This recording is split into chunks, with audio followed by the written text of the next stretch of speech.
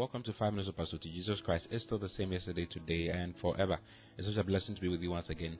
And I'm so sharing concerning your partners, and the objective is not to scare you. The objective is to help you, actually. So have patience. I'm sure by the time the series ends, you understand even more, and you know what to do with yourself. Hallelujah. So yesterday, I ended up with Hebrews chapter 6, verse 4. This is for it is impossible. You see, the word of God is, in fact, it says it is impossible for those who were once enlightened. They were once enlightened, and he explains what that enlightenment means. It says, and have tasted of the heavenly gift. There are 3 gifts that God gives to you in the born-again experience. The first one is a gift of eternal life. The second one is a gift of the Holy Spirit. The third one is a gift of righteousness. In no particular order, he gives all these gifts to you. So he says, these people have tasted of the heavenly gift, this taste of the Holy Spirit. You see, tasted of the gift of eternal life, tasted of the gift of righteousness. They've received all these wonderful gifts from the Lord. You see, and have been made partakers of the Holy Ghost. The word partaker is actually communicators or sharers or partners of the Holy Spirit. They've learned to work with the Holy Spirit. These are people who have gotten into the healing ministry, have gotten into various ministries. We're teaching the Word of God, we're singing the Word of God, we're doing all kinds of things. I mean, these are people who have actually got into details with the Holy Spirit. They have shared in the Spirit. They know what it means to commune with the Holy Spirit. You see, as we have in Second Corinthians chapter 13, verse 14, where he says that the grace of our Lord Jesus Christ, the love of God, and the communion or the fellowship of the Holy Spirit. That word fellowship or communion is the same word as partakers. So he says, and these people were made partakers of the Holy Ghost. And then he says, and have tasted the good word of God. There are different classes of the word of God. There's a milk of the word.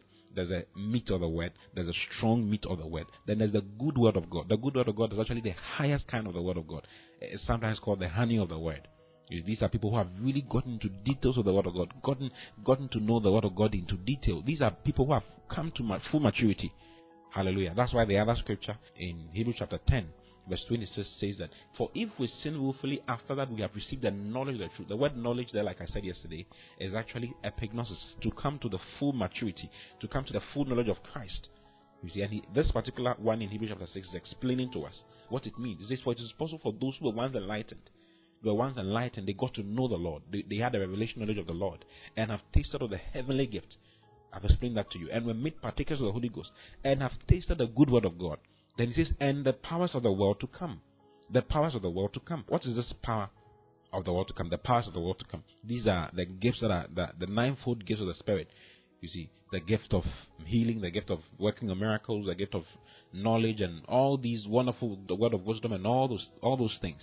You see, these are things that in heaven will be for everybody. In the world to come, it will be for everybody. In the world to come, you wouldn't have to explain yourself to anybody. Everybody will know what is in your head. Everybody will know what is going on already before you even say anything. In heaven, you don't need to even say anything. Your thoughts can be known.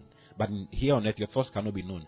But the powers of the world to come gives you an ability to get to know what someone is thinking, to even prophesy to the person, show the person what's going to happen in the future, and all those things. So these are people who have actually gotten a certain level with God.